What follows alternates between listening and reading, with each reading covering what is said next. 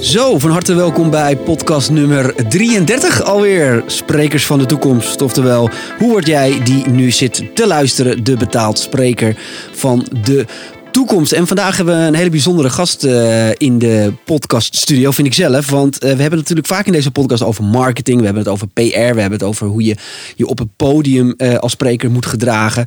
Maar we hebben het eigenlijk nooit zo gehad over de psychologische kant van het sprekers zijn. En daarom hebben we vandaag in de studio uitgenodigd Arvid Buit.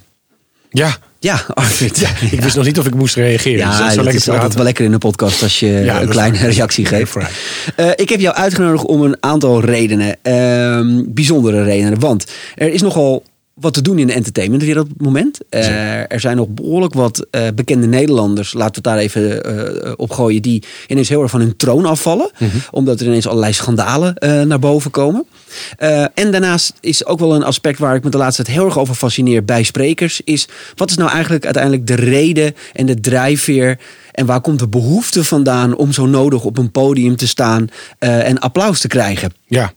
4-5 keer in de week. Ja. En hoe slaat dat bij sommige sprekers door? Hoe kunnen we dat voorkomen? Waarom moeten we daar iets van weten? Misschien is het wel goed zoals het is.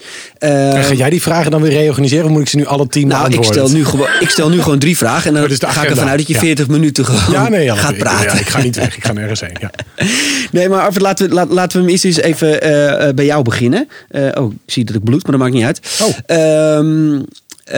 Even een klein beetje over jezelf. Want waarschijnlijk iedereen die zit te luisteren, die denkt nu, wie de fuck is Arvid Buit nou? Ja. We hebben een speciale gast. Ja. Geen idee. Waar moeten we jou van kennen? Of wat moeten we over jou weten? Jawel, mensen moeten iets over jou weten. Want jij bent namelijk een hele fascinerende dat is heel lief. Ik werk vooral, wat ik zelf zeg, op het grensvlak van topleiders en teringleiders. Dus ik werk eigenlijk met CEO's over de hele wereld. En dat noemt men dan executive coaching. En mijn specialisatie is het narcistische brein. Dus ik hou mij bezig met mensen die heel succesvol zijn en heel ongelukkig. En ik ben ooit begonnen in de entertainmentwereld als artiestenmanager en ontwerper. En daar heb ik eigenlijk ook de mensen leren kennen waar jij veel mee werkt. En waar ik heb zelf conservatorium in piano gedaan. Ik kom uit de muziek. Ik heb getoerd met allerlei artiesten. Dus ik weet wat die wereld betekent. Daarna heb ik ook nog in de scheidsrechterswereld, in het voetbalwereld gewerkt met mensen die op een bijzondere positie zetten. En op een gegeven moment begon mij iets te dagen. Want je hebt een artiest bijvoorbeeld. Jij kent ook van die beginnende artiesten. Die zitten op een studentenkamer in zo'n romantisch balkonnetje met een akoestisch gitaartje een mooi liedje te schrijven. En dan denk je, nou, wat een dromer, wat een ambitieus type. En 5 jaar later staan ze in Ahoy. Ja. En dan staan ze datzelfde liedje over een dode oma, staan ze ineens voor 50.000 mensen te zingen. Wat ooit een heel sympathiek liedje was. Wat een heel klein en breekbaar en kwetsbaar liedje was. Want het gaat om die persoonlijkheid. Het is iets, jezelf blootgeven met kunst is heel kwetsbaar. En dan ineens moet je dat doen voor 50.000 mensen. En dat kan eigenlijk niet. Je kunt niet zo kwetsbaar zijn voor 50.000 mensen. En de meeste mensen hebben die behoefte ook niet. Dus dan ga je gaat een soort schild optrekken, een soort persona creëren die dat aan kan. En waar jij je in comfortabel voelt. Maar dat is heel erg kwetsbaar en heel erg raar. En wat ik interessant vond bij artiesten, want CEO's doen dit ook, scheidsrechters doen dit ook. Bij artiesten is het zo dat ze eigenlijk 0 macht hebben, maar heel veel invloed. Dus Taylor Swift heeft geen macht over haar volgens. Maar als zij zegt bak een ei, dan gaan er een hoop kippen dood. Want gaan ze mallen. Ja. En bij scheidsrechters is het precies andersom. Die hebben 0 invloed, maar die hebben alleen maar macht bij de gratie van een tijdtekort. En CEO's hebben een combinatie van die 2. En ik ben mij gaan verdiepen in hun persoonlijkheden. En in wat het maakt dat ze dit doen. Wat jij zegt aan het begin in je intro. Het zijn mensen die dan graag succesvol zijn en 5 keer per week op een podium klimmen. En dat klinkt alsof het allemaal leuk is. Want ze krijgen veel geld en ze krijgen applaus. Maar niemand heeft het over die 10 minuten van tevoren. Waar ze bijna over hun nek gaan van de spanning. Ja, want je zegt een paar interessante dingen. Even kijken hoor. Je hebt het er nu over dat eigenlijk dus dat ze klein kwetsbaar beginnen. En dan krijgen ze succes, dan moeten ze voor grote zalen. En dan ontstaat daar iets. Mm-hmm. Dat vind ik interessant, want dus blijkbaar daar ontstaat het in het zolderkamertje. Is dat er dan nog niet blijkbaar? En je zei succesvolle mensen, maar die heel erg ongelukkig zijn. Ja. Laten we daar eens even bij beginnen. Want is dat altijd iets wat hand in hand gaan? Zijn hele succesvolle mensen per definitie ongelukkig? Nee, alle succesvolle mensen op aarde hebben een vorm van hechtingstoornis. Want je wordt niet zomaar succesvol. Kunnen we dat gelijk 1 op 1 linken aan narcisme? Nou, kijk, een narcisme is een Ja, het moeilijke is dat er in de media en in de maatschappij veel gesproken wordt vanuit de NPS, de narcistische persoonlijkheidsstoornis. Die verdwijnt uit de DSM, dat blijkt helemaal niet te kloppen. Dat is ook omdat Emiel Kraepelin, de man die ooit de DSM heeft bedacht, een wetenschapper die dat deed rond de Tweede Wereldoorlog, die bijvoorbeeld ook zei, ja, er is een groep mensen die zijn super hysterisch en angstig en moeilijk. Dat waren de Joden in die tijd. Dus het was nogal een primitief boek. Ja. Weet je, waar hij gewoon lukraak opschreef, empirisch wat hij dacht. Dat is later allemaal onderzocht. En narcisme is een van die misvattingen die vooral is gebaseerd op de mythologische uitleg ervan, van het verhaal van Narcissus. Dus je kunt allereerst narcisme zien als een spectrum. En het is een spectrum waarop je je begeeft. Net als oftewel, autisme. Je bent niet een narcist. Je bent niet een narcist. Je bent ook niet een autist. Mensen zitten op dat spectrum en sommigen zitten er heel hoog op. En ik kan wel zeggen dat vrijwel de meeste hele succesvolle mensen daar heel hoog op scoren. In ieder geval boven gemiddeld. Ja. Er zijn ook uitzonderingen. Zouden we bijna kunnen stellen dat als je geen narcistische trekjes hebt, het bijna onmogelijk is om succesvol te worden? Je kunt per ongeluk succesvol worden, maar je houdt het niet vol. Nee, precies. Maar want dan moet je die kwetsbaarheid aan zonder het schild. Want om even terug te gaan, die hechtingsproblemen. Je hebt een vader en een moeder, je wordt geboren.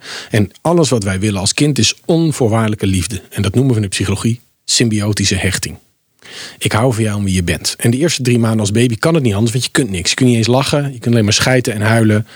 En lief knipperen met je oogjes. Meer zit er niet in. Als je mazzel hebt, ja. Als je mazzel hebt. En jouw ouders geven jou die onvoorwaardelijke hechting. En daar krijg je niks voor terug. Want dat ben je ook gewend vanuit de baarmoeder. Want in de buik van je moeder had jij 24/7 alles. Onvoorwaardelijke liefde, ja. Veiligheid, warmte, eten, alles. En als daar een verstoring in komt, dan begint een interessante ontwikkeling. En voor de mensen die luisteren denken, dat is een heel klein groepje. Dat is 1/3 van de mensen op aarde is ongezond gehecht. In 3 varianten.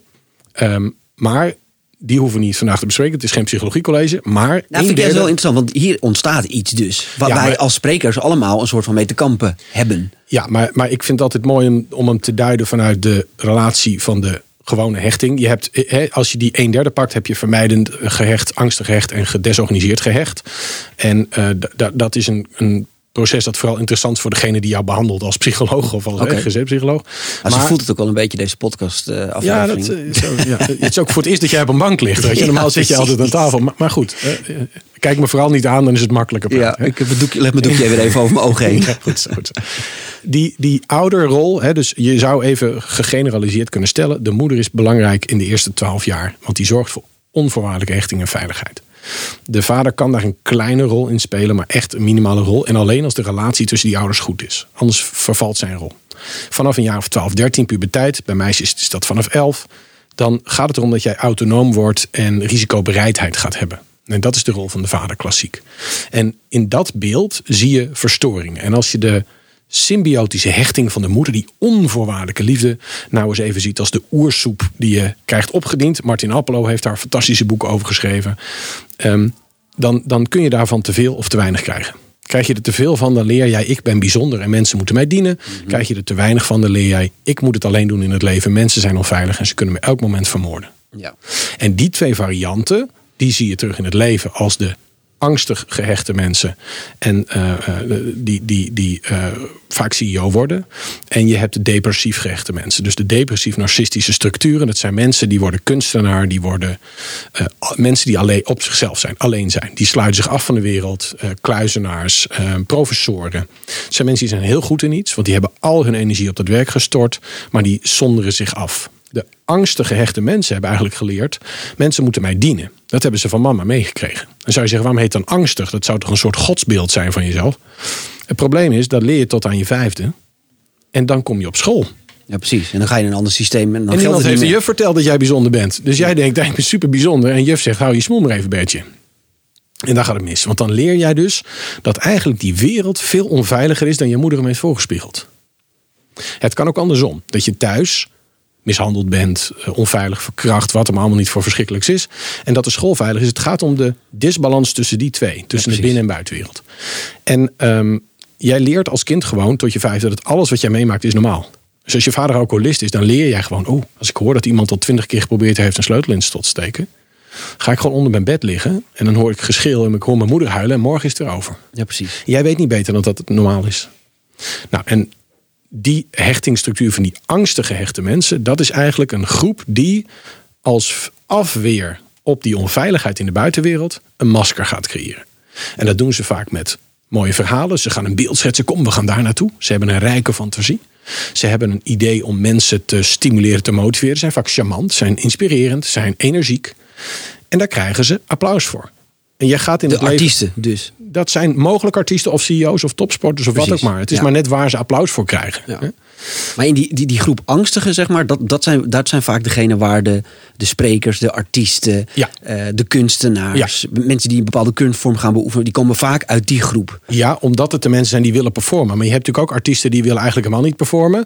Die zijn depressief, narcistisch, hebben de depressief-narcistische schaal. Daar hoeven ze niet meteen volop te scoren. Nee, precies. En die zitten dus, eigenlijk willen ze mooie muziek maken, maar daar kunnen ze niet van leven. Dus dan gaan ze maar performen omdat het moet. Ja, precies. Die heb je ook. Hè? Dus in de artiestenwereld heb je sommige mensen, dat zijn echt podiumdieren. Die kunnen dat echt. En je hebt mensen die denken, nou, jij zou ook liever gewoon thuis zitten. Anouk, die beschrijft ook, ik wil het liefst 3 keer per jaar wil ik optreden. En voor de rest wil ik nergens mee te maken hebben. Ja, precies. Nou, dat is niet een flamboyante vrouw die daarvan geniet. Nee. Hey, en hoe zien we dat dan uiteindelijk zich ontwikkelen? Want jij zegt net ook, hè, op een gegeven moment, nou ja, neem die ene die met zijn gitaar zit te pingelen. Uiteindelijk krijgt hij dan toevallig een hit. Ja. Zeg dan maar even toevallig, want dat is in veel gevallen wel zo. Omdat vaak iemand anders daar iets in ziet en de marketing op gaat tuigen. En het zijn zelden de artiesten zelf die dat doen. Ja. Het zijn meestal de mensen eromheen. Ook narcisten, ja. Ja, precies. Want die kunnen het vaak weer. Die kunnen waarschijnlijk niet op een gitaar spelen, maar zijn dan weer ergens anders. Maar willen ook succes. Want... Precies. Ja. Dat merk je ook vaak bij de managers. En kijk, uiteindelijk ben ik zelf ook natuurlijk een geflopte artiest die andere mensen een markt is gaan bieden. Dat zie je toch wel vaak ook bij managers. Nou, ik heb jou zien optreden, dus ik vind je bepaald niet geflopt. Maar jij hebt wel je marketingtalent heb jij ingezet. En kijk, het feit dat wij hier zitten en besluiten om deze tijd te gebruiken om met elkaar te praten, waar dan andere mensen vooral naar moeten luisteren, dat is natuurlijk al een absoluut teken van het feit dat wij dat heel erg waardevol vinden. Precies, ja. Dus daarom zeg ik ook, zie het echt als een schaal. Nee, maar daarom vind ik het juist zo interessant. Want wij zijn alle twee hartstikke eerlijk naar elkaar. Wij weten dat wij hartstikke in die doelgroep vallen waar we het vandaag over hebben. Ja. Maar wanneer wordt het problematisch? Wat moet je over jezelf weten en wat kan je ermee doen? Weet je, dat is wat ik altijd interessant vind in dit vak. Want je ziet het bij heel veel coaches. We hadden het laatst hiervoor nog over. Dat er heel veel coaches zijn die beginnen vanuit een soort intrinsieke waarde van ik wil mensen helpen, ik wil mensen coachen, ik wil mensen de volgende stap in hun leven brengen. En op een gegeven moment komt er een soort omslagpunt dat het eigenlijk alleen nog maar over hun gaat. Want dan komen ze op een gegeven moment op een voetstuk. Ze krijgen volgers, ze krijgen aanhangers. En ineens gaat het alleen nog maar over de coach zelf in plaats van over... Ja, maar kijk, altruïsme bestaat nooit. Want dat is namelijk niet menselijk. Wij zijn egocentrisch, want dat is onze overlevingsdrang. Dus iedereen die stelt altruïstisch te zijn, is of een ontzettend wijsneuzige deugneus, of heeft gewoon nog niet door dat hij ook daar voordeel bij heeft. Zelfs iemand die alleen maar voor mensen zorgt. Wat krijg je ervoor terug? Erkenning? Of is het zo dat jij je veilig voelt omdat je hebt geleerd in een onderdanige rol dat je veilig bent thuis, omdat je vader een dominante zakkenwasser was? Uiteindelijk zijn al die motieven ergens ook egoïstisch. Ik zeg nooit alleen maar ze zijn ook egoïstisch. En wie dat niet erkent, die heeft dus nog niet zo goed over zichzelf nagedacht. Ja. En wat belangrijk is om te begrijpen van die... Dus iemand zegt, ik coach mensen alleen maar omdat ik andere mensen wil helpen. Dat is gelul. Nee. Dat is absoluut gelul. Sowieso ben ik dan benieuwd, even iedereen die zich coach noemt, hoe goed ben je dan? En waar blijkt dat uit? Want ja, als jij bijvoorbeeld de uitkomst van je werk niet durft te garanderen, dat zou ik bij een tandarts niet aannemen. Of bij een hartchirurg. Ja, dat is iets wat jou echt aan je hart gaat. Hè? Want ik heb er ook wel eens op social media over uitgelaten. Over dat er zo ontzettend veel coaches op dit moment in Nederland zijn. 60.000. Waarvan... Nou ja, kijk, ik word heel vaak benaderd dan door business coaches. Van ik kan je helpen om je bedrijf naar een volgend plan te helpen. En dan ga ik altijd kijken naar hun website bijvoorbeeld. Dan moet je wel fucking rijk en loaded zijn als je dat kunt. Precies, en dan is mijn vraag, waarom wil je dan nog steeds Robert de Vries gaan helpen? Trouwens, heb jij voordat je deze mail stuurt Robert de Vries bekeken? Want die doet het zelf vrij aardig. Het is volstrekt onnodig wat je aanbiedt. Dus dit zijn mensen die zoeken handel en die zoeken een manier om erkenning en centjes te verdienen. Over het algemeen vooral het laatste, want zo goed zijn ze niet. Het is heel raar dat de mentor zichzelf gaat aanbieden. Maar wanneer is dan een coach een echt een goede coach? Nou, kijk, allereerst moeten ze begrijpen wat het vak is. Coaching is niet goede gesprekken hebben. Coaching is niet vragen stellen. Coaching is het begeleiden van meetbare gedragsverandering. Ja? Dus als jij geen probleem hebt en geen pijn en geen urgentie, heb jij niemand nodig. Maar als jij nou zegt, joh, ik heb een fantastisch bedrijf, maar mijn personeel loopt elke 3 maanden allemaal ongeveer weg. Het verloop is krankzinnig, er is iets. Ja. En dat doet me pijn, want ik vind het heel vervelend. Ik wil ook niet zo zijn. Ik ben alleen maar op kantoor, mijn vrouw, mijn kinderen hebben me verlaten. Ja, dus er is een pijn. Dan kun je zeggen, oké, dan kunnen we de hele wereld willen veranderen. Dat gaat niet gebeuren. De kern is dat jij je gedrag moet gaan veranderen. En als die ook nog geworteld zijn in bepaalde persoonlijkheidsproblemen, zoals de narcistische ontwikkeling, dan moet je dat gaan begrijpen en dan moet je je gedrag keihard gaan veranderen. Dat moeten we gaan meten en dat moeten we met mensen gaan koppelen. De mensen om jou heen. Want anders verandert er helemaal niets. Hè? Het is nooit zo dat het systeem of de methode het probleem. Als jij wil afvallen, is het nooit zo dat het niet lukt omdat de weegschaal niet goed is. Het is gewoon dat je te veel vreet en te weinig beweegt. Precies. Check. Ja. Nou, dat is met dit ook zo. Als jij je gedraagt als een lul. Daar moet je je bewust van worden. Je geeft vaak externe dingen natuurlijk de schuld. Ja, en je moet je bewust worden wat het in je gedrag is. En dat moet je dus gaan vragen. Je moet dus een andere relatie aangaan. En dan kom je terug op die mensen met die moeders. Hè. Als de liefde dus niet onvoorwaardelijk, maar voorwaardelijk was. Je hebt geen onvoorwaardelijke liefde gekregen in je leven. Dan ga je dat sublimeren, vervangen door voorwaardelijke liefde en erkenning. Dat is erkenning en liefde die gekoppeld is aan succes, aan status, aan macht, aan applaus. En dat is eigenlijk alsof je een waterput waar water in moet, wilt vullen met lucht. Die gaat niet vol raken. Dus wat er gebeurt is dat jouw centrumpje in je hersenen, de nucleus accumbens, is een walnoot heel dicht bij de hersenstam. En die gaat over beloningsstructuren en over gelukkig zijn. En als jij gelukkig bent, een basisgeluk, dan maak je aan dopamine. Kun je ook doen met ecstasy, met alcohol, met risico's nemen, met heel veel sporten. Wat je dus ook ziet bij mensen die hier een grote behoefte aan hebben. Die gaan dat die obsessief vaak met iets bezig zijn. Ja. Dus die gaan dat dopamine shot eigenlijk niet gezond krijgen. Die hebben een veel te lage dopamine. Die voelen zich onveilig. Dat is gekoppeld aan de serotonine. En dat is eigenlijk wat hun hele leven gaat beheersen. En daar blijven ze ook naar zoeken. En daar blijven ze continu vulling voor creëren, zeg maar. Ja. En dat is dus valse vulling die nooit gaat bevredigen. Maar dan even terug naar die coach. Want hoe herken ik dan... Want we gaan zo weer verder op dit spectrum hoor. Maar we hadden even als tussen stuk over. Oké, ik ben iemand die... Ik heb een probleem. Ik loop ergens tegenaan. Hoe vind ik dan een goede coach? Waar moet ik dan op letten? Want is dat puur... ze moeten een certificaat hebben? Goed, er zijn opleidingen, maar die hoef jij als klant helemaal niet te gaan controleren. Er zijn gewoon clubs voor. Het allerbelangrijkste aspect vind ik... dat het grootste gevaar voor psychologen, psychiaters en coaches... want die hebben een aantal dingen overheen... is dat je jezelf gaat projecteren op anderen. Wat jij al zei, het gaat over de coach in één keer. Dus het feit, als iemand zich niet durft te laten controleren door collega's... is een hele grote rode vlag. Iemand die niet in een organisatie is aangesloten... en zich heeft laten toetsen... Dus niet met een examen, want dat is kennisvragen. Dat noemen we dan een accreditatieproces. Ja, wat zie je vaak. Ik heb een opleiding, dit en dat gedaan. Ja, en dan, superleuk. Ja, ik heb NLP gedaan, ik heb dit gedaan. Hartstikke leuk. In de GGZ weten de psychiaters dat er heel veel spoedopnames zijn van NLP-opleiding. Omdat er gewoon sukkels bezig zijn met keiharde psychotherapie... waar ze 10 weken voor zijn opgeleid... terwijl je daar normaal dus 12 jaar op studeert. Ja, precies. En zelf in therapie gaat. En hebben ze ook nog even vergeten. Dus het probleem is als mensen zich niet laten toetsen en niet zijn aangesloten. In Nederland heb je dan de NOPCO, internationaal heb je de ICF. Je hebt er nog een aantal van dit soort organisaties, maar dat zijn de grootste. Die laten iemand toetsen door collega's, door peers. En die gaan ze certificeren op verschillende niveaus. Dus in Nederland bij de NOPCO is dat Foundation. Dat is iemand die is intern coach, die heeft een basisopleiding gedaan, heeft geen ervaring. Dan heb je practitioner. Die is zelfstandig aan het werk binnen een organisatie op kleine schaal, eenvoudige problemen. Senior is zelfstandig als ondernemer werkend als coach. En begeleidt mensen met complexe problematiek. En masters zijn mensen die de grootst moeilijke problematiek aankunnen. En ook een bijdrage hebben geleverd aan de ontwikkeling van het vak bijvoorbeeld. En dat is wat de NOPCO doet. ICF doet dat op een andere manier. Die laat echt transcripties maken van gesprekken. En die worden helemaal geanalyseerd op 4 plekken over de wereld.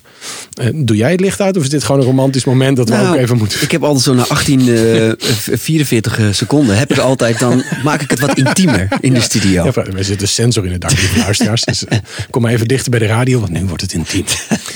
Nee, maar goed. Dus die coaches... Dus ik zou zeggen, kijk eens even of iemand is aangesloten. Of je hem vinden kunt bij NOPCO, bij ICF. En dat is alleen maar een basis. Je moet er natuurlijk ook zelf vertrouwen in hebben. Kijk eens even, wat heeft diegene gedaan? En ik lees op een website graag een oprecht verhaal over iemand. Ja. Als hij niet maar ook een cv. Ook bijvoorbeeld als je dus zegt... ik kan jou, hoe heet dat, als ondernemer naar de volgende stap helpen. Prima. Ja. Maar wat heb jij dan zelf ooit in je leven gedaan... om jezelf als ondernemer naar de volgende stap te brengen? Maar hoe toets je dat? Hè? Dan wil je of een jaarrekening zien. Het gaat natuurlijk niet gebeuren. Nou ja, het is meer ook een fatsoenlijke cv. Sommige mensen hebben nog nooit een eigen bedrijf gehad. Nee, eens. Helemaal eens. En gaan mij dan vertellen hoe ik een volgende stap kan maken in mijn business. Maar in mijn business is het wel eens moeilijk. Want ik werk met CEO's. En je kunt niet zomaar tegen een CEO zeggen... ga even Robert bellen, want die wil weten of ik goed ben. Begrijp ik. Dus dat is, en dat ligt soms op beursgenoteerde bedrijven. Een deel van mijn klanten zijn beursgenoteerde bedrijven. Als dan de CEO gecoacht wordt, kan dat zelfs in de media zorgen voor rumoer van waarom is dat nodig? Is hij misschien knettergek? Is hij labiel, ja. Dus daarvoor zijn die organisaties die dat toetsen. Ik ben recent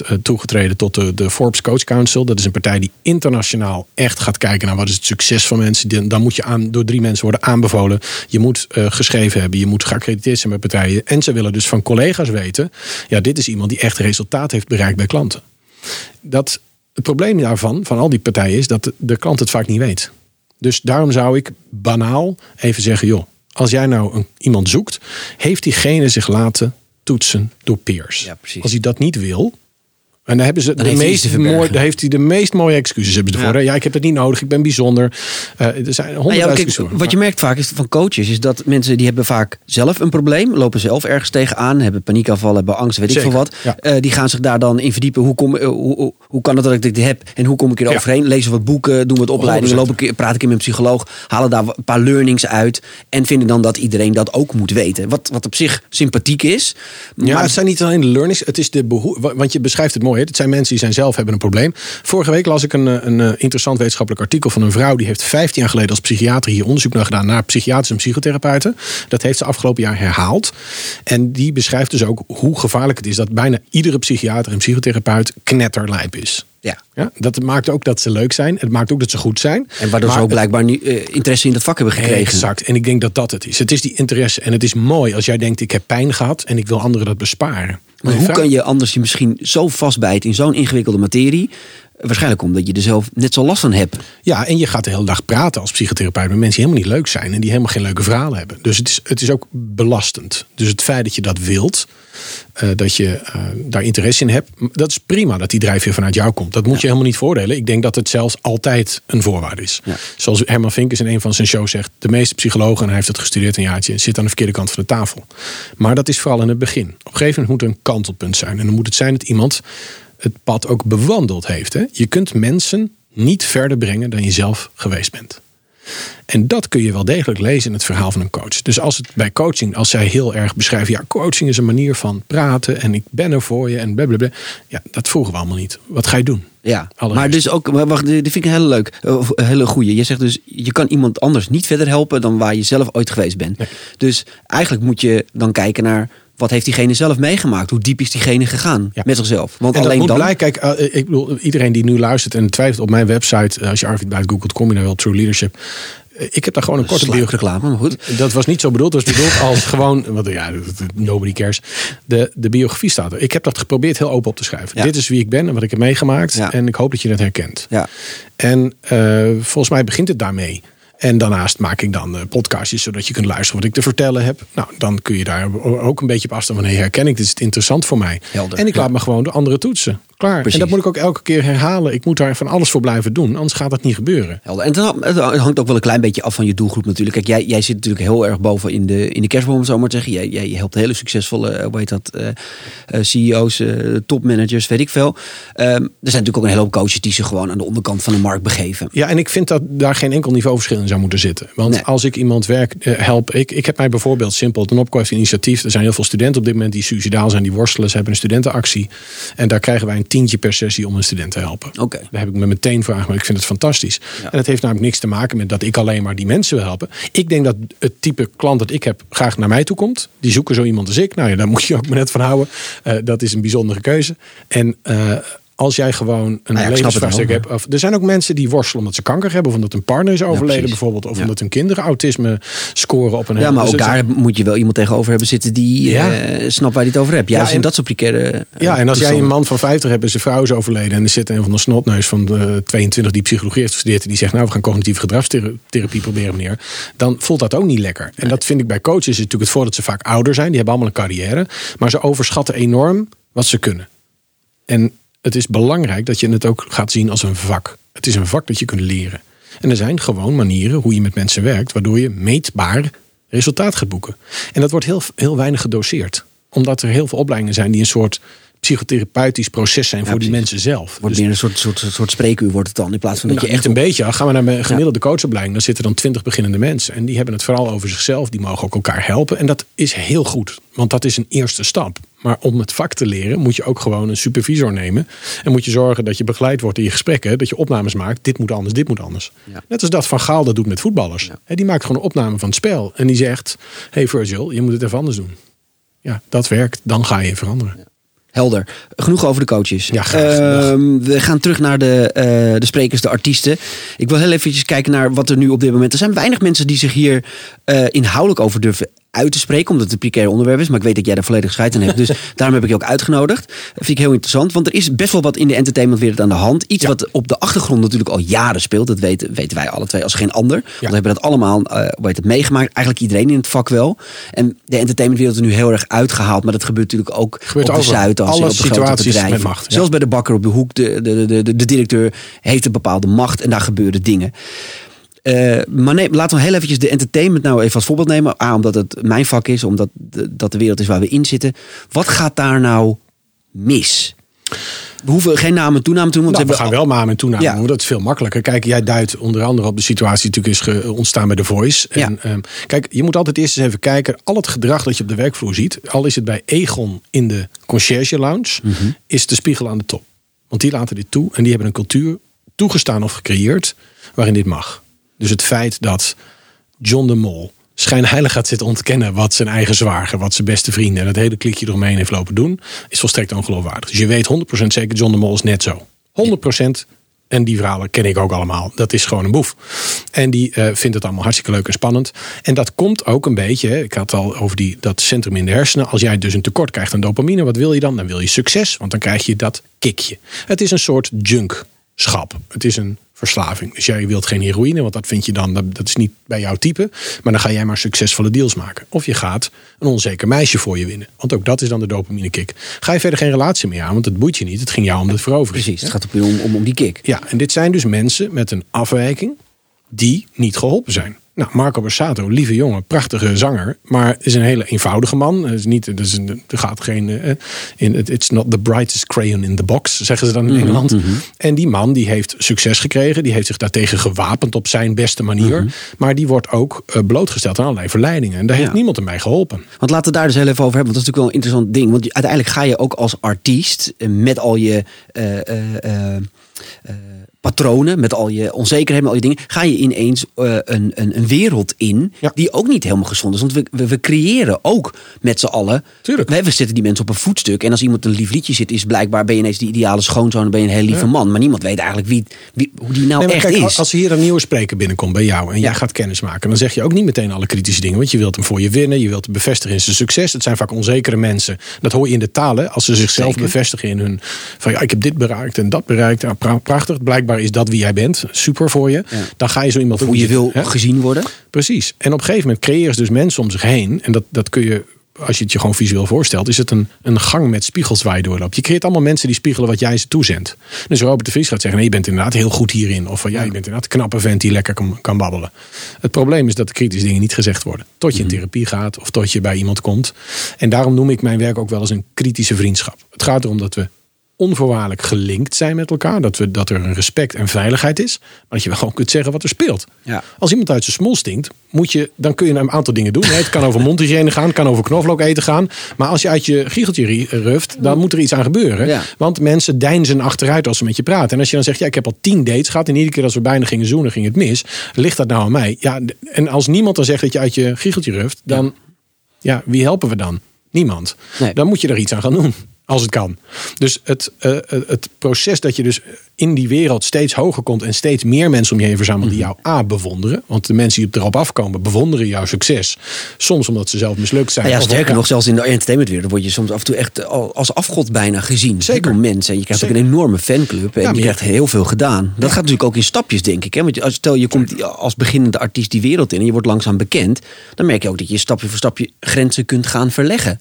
Nou, jij kent de wereld van comedy heel goed. Je bent zelf heel grappig. De mensen in de comedywereld die hebben echt een verschrikkelijke start. Dat begint in kleine rotclubjes. Ja. Daar staan dronken mensen op bedrijfsfeestjes waar mensen je niet aankijken. Dat vind ik altijd wel echt een hardcore voorbeeld. Heel veel zelfs bandjes hebben het vaak beter in het begin. Al staan die ook wel eens op een bar mitzwa ergens. Nee, maar ik begrijp wat je bedoelt. Je staat er voor 3 keer na 80 sta je op een podium met verschrikkelijke mensen voor je.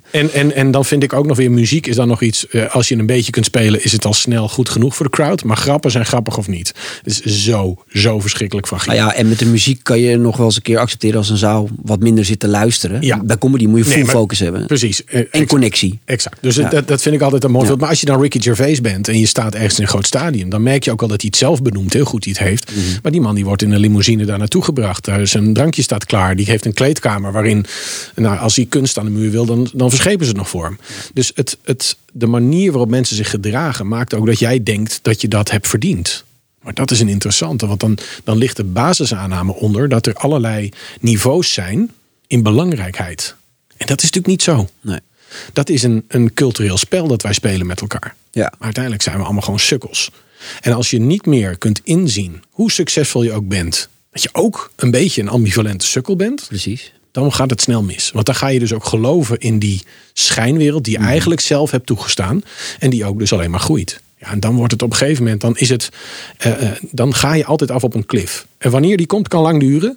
Maar de kans dat je alleen doodgaat is wel vrij groot. Ja. En dat is eigenlijk heel terug. Daarom zijn heel veel mensen. Maar je ziet het nu ineens als een soort kaarthuis in elkaar vallen, de entertainmentwereld. Omdat ineens voor het grote publiek dan blijkbaar dit bekend wordt. Dat die mensen dus eigenlijk. Dit trekt ook de twee. Dus daarom is dit zo'n mooie kaas. Het trekt twee soorten aan. Allereerst foute mannen. En foute vrouwen, want laten we even heel duidelijk zijn. Ik werk ook met vrouwelijke CEO's. Precies hetzelfde als deze mannen. Hè? Maar hoe bedoel je, trekt het aan? De entertainmentwereld trekt dat soort mensen aan? Of? Nee, maar ik bedoel, deze situatie die belicht nu heel erg de daders. Ja, wat op zich heel goed is. Maar wat er even goed als vlieg op de stront op afkomt, zijn alle slachtoffers die graag dus applaus willen voor hun slachtofferschap. Hè? Ja. En laat me duidelijk zijn dat slachtoffers, dat moet je helemaal niet bagatelliseren. Dat doe ik ook niet. Maar het trekt ook mensen aan die er gaan zeggen, zie je wel, alle mannen zijn. Dit is fout masculien leiderschap. Nou, dat bestaat helemaal niet. Alle mensen die op dit soort posities zitten, hebben meer testosteron. Ook de vrouwen. Ja? En dat doet echt wel iets. Maar dat is niet de drijfveer van wat er misgaat. De drijfveer is het systeem en de persoonlijkheidsstoornis die deze mensen allemaal hebben. Of ze nou homoseksueel, transseksueel, Afrikaanse afkomst, man, Aziatisch, het maakt niet uit. Die genderassen zijn allemaal gemeten. Daar blijkt het verschil niet in te zitten. Wat wel een gevaar is, dat als jij bijvoorbeeld transseksueel bent, dat er blijkt dat er een minderheidsstress is. Dat deze mensen uit wetenschappelijk onderzoek al zoveel ellende hebben meegemaakt om te mogen zijn wie ze zijn, dat zeker ook nog van rol kan zijn in een burn-out die ze later krijgen een functie. Maar als je puur kijkt naar die mensen die dan allemaal heel woke en moralistisch gaan lopen doen, ja, die snappen gewoon niet hoe het beestje mens werkt. Nee, dan heb je een idealistisch beeld van iets dat een primitief dier is. Want dat moet je niet overschatten. Wij zijn eigenlijk gewoon hele slimme aapjes. En als je kijkt naar het gedrag dat wij hebben veranderd in de afgelopen 20.000, 30.000 jaar. Ja, we hebben een mooiere telefoon en we spreken wat netter. Maar er zit verdomd veel in van de caveman en women. Ja, maar kan je dit dan de artiesten kwalijk nemen? Dat wat dan nu grensoverschrijdend gedrag wordt genoemd? Ja, dat is een schuldvraag. Ja, vind ik. Want als jij bewust, kijk, als het je allemaal overkomt. Stel, jij zit weet ik veel. Jij zit na een show in een rush van de show. Helemaal met je adrenaline hoog. Zit jij lekker in je kleedkamer. Gehad van 10.000 mensen. Ja, er komt een prachtig meisje op je af. Ze ziet eruit als zeker 20. En zij gaat jou verleiden op dat moment op je schoot. En daar gebeurt iets. Dan zou je kunnen stellen. Je had daar wel wat checks en balances in kunnen brengen. Maar allereerst, het is haar initiatief. Zij heeft het gedaan. Je had niet anders kunnen kijken. Als ze binnenkomt met een tasje van Pokémon. Dan mag je wel vragen, hoe oud ben jij? Maar als dit een. Dus daar zou je iets van kunnen zeggen. Maar als jij heel bewust zegt, hey meisje, dat in mijn team zit, terwijl ik al bekend ben, jij bent 14 en ik ga jou meenemen midden in de nacht in mijn auto naar mijn studio ergens op een industrieterrein. Ja, dat is met voorbedachte raden. Daar is no doubt about it. En dat vind ik ook. Kijk, ik vind het moeilijk als je de beelden niet ziet. En Marco Borsato die zijn hand op iemands heup legt. Ja, is dat een vaderlijke omhelzing? Wat betekent dat? Ik vind dat heel moeilijk, dus daar wil ik ook niks over zeggen. Ja, dat is natuurlijk ook wat moeilijker dat nu in de media deze mensen worden afgemaakt op verhalen. Nee, maar laten we even terug naar de vrouwen die er waren. Het was al bekend dat Marco Borsato achter heel veel vrouwen aan zat. Precies. Dat hij met Iris Hond, weet ik, Jan en Alleman had hij al gedaan. Met Maan, met al die vrouwen had hij al. Dus dat hij een bovenmatige behoefte had aan aandacht, erkenning, aandacht, seks. Weet ik niet waar hij het voor deed. Dat zouden we moeten vragen. De vraag is hem dat te verwijten? Nou, dat vind ik moeilijk. Want hij is voor het eerst in een talentenshow bekend geworden. Soundmix Show, als ik me goed herinner. Niemand had toen kunnen denken wat dat zou gaan doen. Niemand had kunnen denken dat een eenvoudige bakker zo beroemd zou worden. Het lijkt mij op heel veel vlakken een sympathieke man met een groot muzikaal talent. Dus ik vind het te makkelijk om te zeggen, ja, dit heeft hij allemaal zo gewild. Ik denk ook dat hem veel is overkomen. En dat hij ook, net als anderen, is gaan geloven in dat dit werkelijk was. Dat hij echt zo briljant was en zo beroemd. Nu is de pijn zo hoog dat mijn vraag zou zijn, wat gaat hij nu doen? Ja. Walgt hij van zichzelf, gaat hij er iets mee doen? Dan zou ik zeggen, oké, dan blijkt uit het gedrag dat hij toont, dat hij er zo mee aan de slag gaat, dat ik het niet klachtwaardig vind. Ja, klachtwaardig in de zin van, als hij iets strafbaars heeft gedaan natuurlijk wel, maar in de zin van, dan zou je kunnen zeggen, het is hem niet alleen aan te rekenen. Het is hem ook overkomen. Het is zijn levensles. Maar iemand die moedwillig minderjarige meisjes gaat afzonderen, ja, die wat mij betreft sluis je morgen. Ja, 100%.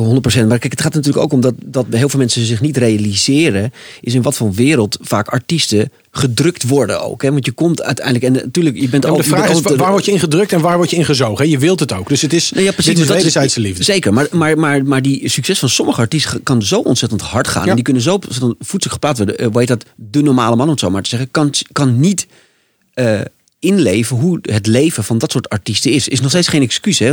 Laat ik dat vooropstellen. Want ik wil ook vooral weten van waar gaat dit dan fout in een industrie? Want uiteindelijk moet er ergens een keer iemand. Simpele vraag. Jij zit in deze business. Jij hebt een jonge artiest in je stal en die wordt in één keer hot and happening.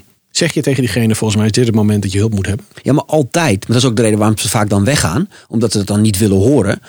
Maar weet dat, kijk, het is natuurlijk iets. Ik bedoel, bijna al mijn vrienden zijn ondernemers. Bijna al mijn vrienden die scoren op narcisme, om het zo maar te zeggen. Scoren op aandacht, scoren op kicks. Zijn vaak impulsverslaafd, noemen we het vaak. Hè. Er moet altijd wat gebeuren in het leven.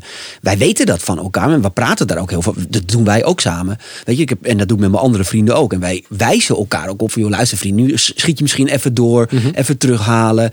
En we kennen elkaar ook al praktisch ons hele leven. Dus we weten vaak ook waar we vandaan komen, waar de patronen. Nou ja, goed. Maar dat heeft dus niet blijkbaar iedereen. Want die artiesten zijn er sterren in om mensen om zich heen te verzamelen die alleen maar applaudisseren de hele dag voor ze. Maar ook averechts. Bij Avicii zag je in de docu duidelijk dat hij afstand en rust wilde. En dat zijn managers zijn nog een paar extra. Dus goed. Maar ook die man, zou je kunnen zeggen, is hij nou ziek of is hij gewoon een slecht mens? Ik denk dat ze vaak gewoon ziek zijn en dat ze het goed bedoelen. Dat ze helemaal niet in kunnen schatten hoe slecht Avicii zich voelt. Terwijl dat toch vrij aan de oppervlakte lag als je die documentaire ziet. Zie je echt iemand die naar een depressie neigt, zeg maar. Dus antwoord op je vraag. Maar waar zit het dan bij is die manager dan weer zo'n oppernarcist dat hij gewoon niet ziet dat Avicii op dat moment lijdt? Of? Ik denk dat je je niet moet laten verleiden tot het narcisme-stempel. Het is iemand met een hechtingsstoornis die zich niet onvoorwaardelijk kan hechten aan mensen. Dus die kan geen relaties aangaan. Ook niet met Avicii. Die ziet het niet. Hij voelt niks bij Avicii. Ja. Wat hij ziet is iemand die succes wil en hij kan dat bieden. Hij kan verkopen. Hij kan nog meer deals maken. En hij heeft mazzel. Want laten we eerlijk zijn, de meeste artiestenmanagers hebben ook mazzel nodig. Want je kunt niet van een drol een gebakje maken. Nee, precies. Dus uiteindelijk is een liedje vaak een liedje totdat het een mega succes wordt. En dan krijgt het pas lading. Ik het heel vaak gehoord heb. En sommige liedjes ik heb zo vaak in mijn tijd als artiestenmanager bij een eerste sessie gezeten bij een nieuwe CD. Dat iedereen met champagne toostte. Dit is de absolute nummer 1 hit. En dat was gewoon niet zo. Nooit geworden. Nee. En soms heb je ook pech. Hè? Ik heb ooit met Treble gewerkt. Die hadden nummer 1 hit. Roma Ganana van die meisjes op zo'n djembe. En 2 weken later ging de vrouw van Dinan Woesthoff dood. Guusje Nederhorst. En kreeg Bring Home the Dancer. Die vleegde hun van de nummer 1. Terwijl het was geprognosticeerd op 30 of 40 weken nummer 1. Ja, ook dat kan gebeuren. Weet je, je moet daar niet.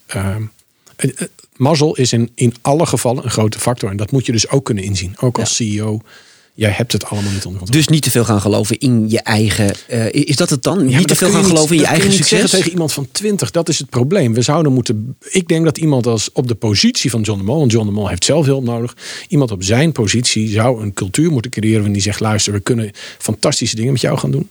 Maar je hebt daar wel hulp bij nodig. En ook dan blijft het gevaar dat als je het te veel uithaalt, dat diegene denkt: ja, inderdaad, het is wel genoeg geweest zo. Dus die mensen die 15, 20 jaar artiest zijn en nog steeds bereid zijn op dat podium te staan, ja, die hebben nog steeds die honger. En dat is ook lekker, want het maakt ze ook leuk om naar te kijken. Dat mag ook, hè? Want daar op zich is niks mis mee, toch? Nee, dus want als niemand meer de honger zou hebben, zouden we geen artiest meer hebben op het podium. Want dan zit iedereen thuis een beetje gelukkig te zijn. Ja, en ook geen leiders. Ook geen leuk leven. Kijk, artiesten wordt vaak gezien als luxe. Dat ben ik niet mee eens. Want we hebben cultuur echt nodig. Ook voor onze afstemming op de wereld. Maar Een CEO is een goed voorbeeld. Als er geen leiders zijn, dan wordt het een mooi zootje. Mensen hebben wel eens geprobeerd zelfsturende teams. Dat heeft nog nooit gewerkt, want dat kan niet. Je hebt leiders nodig, dus je hebt die mensen nodig. Voor mij is de meetlat, en dat is ook het doel van waarom ik mijn werk doe. Ik denk dat mensen succesvol en gelukkig kunnen zijn. Maar ik wil nog iets dieper. Want ik ja, weet je wat het is? Altijd een beetje dieper. Nou, ik vind het heel fascinerend. Want kijk, er is namelijk... ik zie van de zijkant al die businessen ontstaan rondom mensen, rondom merken. Weet je, van mensen die eerst helemaal niks waren en ineens zijn ze mega groot. En wat daar omheen ontstaat. Want en ik wil vooral kijken, hoe kunnen we dat dan afpellen en voor die mensen wel een vervolgstap maken. Want je ziet vaak die mensen, ze komen vanuit niks. Die hebben alle onzekerheden, hebben al hun patronen. En die komen ineens in een wereld waarin iedereen ze leuk vindt, iets van ze wil, iets gedaan van ze krijgt. En die creëren dan ook mensen om hen heen. En dat zie je bij alle echt hele succesvolle artiesten. Die hebben allemaal hele oppervlakkige mensen om zich heen. Die alleen maar zeggen, oh jij bent zo fantastisch. Want het moet vooral, alle momenten van de dag moeten ze horen dat ze zo fantastisch zijn. Dus ze leuke liedjes maken. En dit is fantastisch. Ze kiezen ook daar de managers bij. Ze kiezen daar de platenlabels bij. Dus zijn ze zelf ook oppervlakkig, hè? Want anders kies je dat niet uit. Precies. Ja. Nou ja, dat zegt dus wel blijkbaar wat over jezelf. Of je bent in dat proces naar succes niet goed begeleid. Nee. Om die stap te kunnen maken van wacht eens even, ik moet ook kritische mensen om me heen hebben. Niemand wordt begeleid in dit proces. Nee. Niemand. Er is niet één professional die zich hierop gericht heeft die zegt ik ga deze mensen begeleiden. Het gebeurt niet. Je ziet het gewoon op de top van deze business, Hollywood. Hoeveel huwelijken gaan daar goed? Hoeveel relaties gaan daar kapot? Hoeveel knettergekken? Terwijl ik dan denk, en je leest ook hoe ongelukkig ze zijn. Ze hebben allemaal al 10 jaar therapie. Ze zijn, of het nou Miley Cyrus is, of Kaylee Cuoco, of Tom Cruise. Ze zijn allemaal knetter. Het allereerste wat je... Maar wat betekent dan dat knetter? Want ik snap wat je bedoelt. Maar... dat ze zo dysfunctioneel ongelukkig zijn dat er rare uitkomsten komen. Omdat ook alles kan in hun leven of zo. Ze hebben al het geld waardoor ze alles kunnen kopen. Ja. Overal bij wie ze aanbellen gaat de deur open. Niemand vertelt ze de waarheid. Ja, maar niemand geeft ze de reality check. Precies. Kijk, ik zeg altijd, stuur ze morgen maar naar Friesland. Dan gaan ze helemaal uit hun systeem. Dus de eerste stap is mensen uit hun systeem halen. Ze moeten echt even dat had met Avicii prima geweest. Even 2 maanden, ga maar in Drenthe in een huisje zitten. En nou is de vraag... Onder goede begeleiding. Anders onder goede begeleiding. Natuurlijk na dag 3 al op. Zeker. Onder goede begeleiding. En dan is de vraag, oké, wat mis ik nu wat ik wel dacht te hebben? Waar verlang ik nu naar? Wat brengt me dit wat ik niet had? Die analyse alleen al kan helpen om eens even te kijken, goed, dit moet dus wel gaan veranderen in mijn leven. En wat ik dus altijd al zeg, als je geen pijn hebt, ga je gedrag niet veranderen. Want het betekent dat je bijvoorbeeld tegen je manager zegt als DJ, ik wil maximaal 50 optredens per jaar doen. Dat is het. Ja. Of ik nou nummer 1 heb of niet. Voor weet ik voor hoeveel tonnen. Interesseert me niet hoeveel je het verkoopt. Want maar dat is precies wat ik bij die documentaire ook dacht. Waarom moet hij er de 200 doen? Omdat het nooit genoeg is. Ja, dus geef... Voor wie? Nou ja, ook voor hem. Want hij genoot ook van het... Dus luister, hij heeft die manager kun je ook niet alleen met een zwarte piet toespelen. Nee, maar hij had ook gewoon kunnen zeggen, ik ga niet. Ja, dan had hij contractbreuk gepleegd. Ja, dan is hij in de media gekomen. Nee, het is allemaal veel genuanceerder. Maar het gaat me erom dat je dus ik spreek regelmatig mannen die zeggen, ik ben super succesvol, maar ik heb slechte band met mijn kinderen. Ik zou zo graag weer gelukkig worden en ik wil tijd besteden aan mijn privé. Ja, dan moet je dat gaan doen. Dat betekent dat we nu gaan zeggen, van 5 dagen of 6 dagen gaan we terug naar 3 dagen werken. Dan mag je nog 1 dag bereikbaar zijn thuis en die andere 2 niet. En dan ga jij naar je vrouw en naar je kinderen en dan zeg je, ik wil een betere vader worden. Wil je me uitleggen wat ik dan zou moeten doen? En als ze dan een suggestie geven, ga je je smoel houden. Ga je ze daarvoor bedanken en ga je het doen. Ja, in plaats van jezelf verdedigen. Ja, nou wordt het onaangenaam. Want ik daag in het mooie speakersplatform hebben we dat als laatste tip meegegeven. Ga het maar eens proberen. Dat kun je helemaal niet. Ja, succesvolle mensen kunnen dit niet. Gewoon vragen, dit is mijn doel. Heb jij een suggestie voor mij? Bedanken en je smoel houden. En waarom kunnen ze het niet? Omdat ze het niet willen horen? Omdat ze zich aangevallen voelen. Dus het letterlijk komt er een fysieke reactie van de aanval van de suggestie. Terwijl dan heb je al zelf het doel gegeven. Als je om feedback vraagt, is dit nog veel erger. Dan is het meteen aanvallen. Maar in dit is het zo moeilijk. Zeker als je maar ik heb er alles over nagedacht. Nee, hou gewoon je mond. Want het gaat niet om die suggestie. Het gaat om de relatie die je bouwt. Respect tonen. Mensen bedanken voor het feit dat ze jou willen helpen.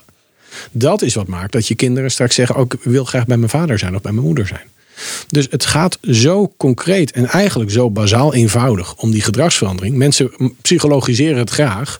Ja, maar op een gegeven moment wordt het een excuus. Als je 10 jaar bij een therapeut bent, dan ben je gewoon een sukkel en die therapeut is een charlatan.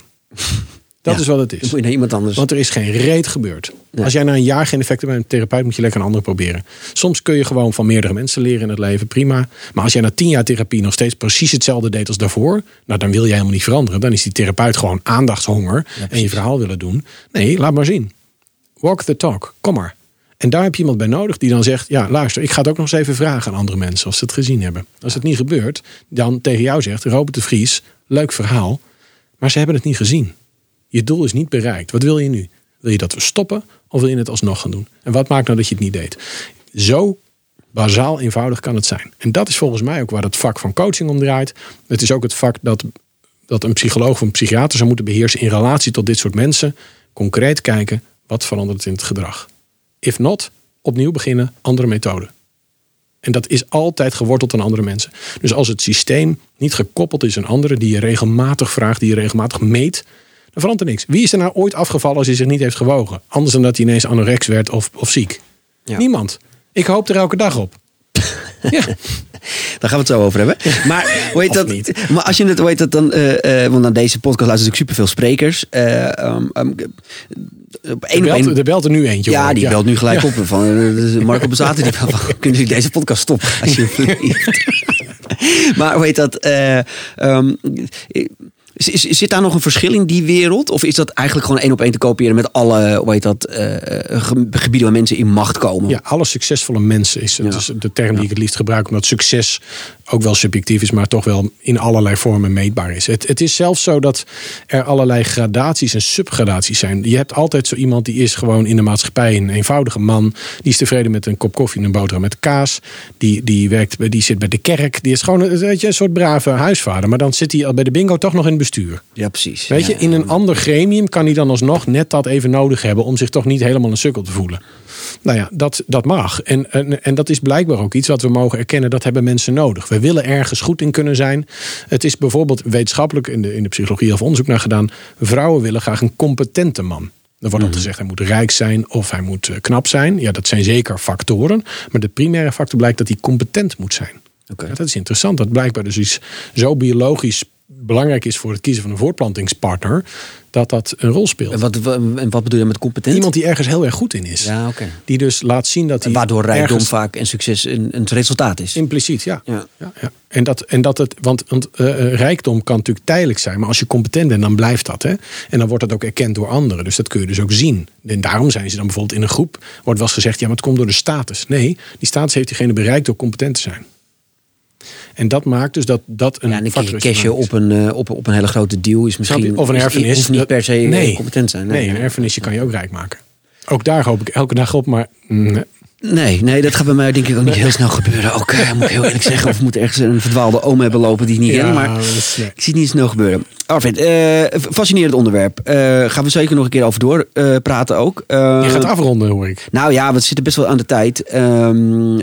Dus ja, ik ga afronden. Ja, dankjewel. Ook hiervan is niet oneindig veel. Hè? Bestaan er voorbeelden van, want we hebben al benoemd, het is niet erg om een stukje van die onzekerheid te houden, om een stukje van die voldoening te willen blijven voelen, want anders zou de hele entertainmentwereld niet meer bestaan, zouden er geen inspiratoren meer zijn, geen sprekers meer zijn. Maar wat is een goede mix? Wanneer is het oké, om het zo maar te zeggen, en wanneer moet je bij jezelf gaan, moet er bij jou een alarmbelletje afgaan en je denkt, wacht even, ik ga weer over die streep heen, ik moet weer even naar Arvid. Als rule of thumb zou ik zeggen, al het succes kan gebouwd worden op een veilig thuis, op een stevig fundament. Ga het daar maar eens vragen. Als die mensen zeggen, jij bent een fijne partner, we vinden ons veilig bij jou, je bent genoeg aanwezig om ons tijd en liefde te geven, dan is al het rest slagroom op de taart. Dan heb je het over je thuissituatie. Ja, precies. Zolang je vrouw en je kids blijven zeggen van, joh, je bent fijn iemand om mee te leven. En als jij als privépersoon niet gezond en niet leuk bent, dan weet ik zeker dat je dat gaat compenseren op het podium. Dat komt en je performance niet ten goede, maar ook je geluk niet, want uiteindelijk gaat dat altijd mis. Dat is die afgrond waar je hoe dan ook naartoe beweegt.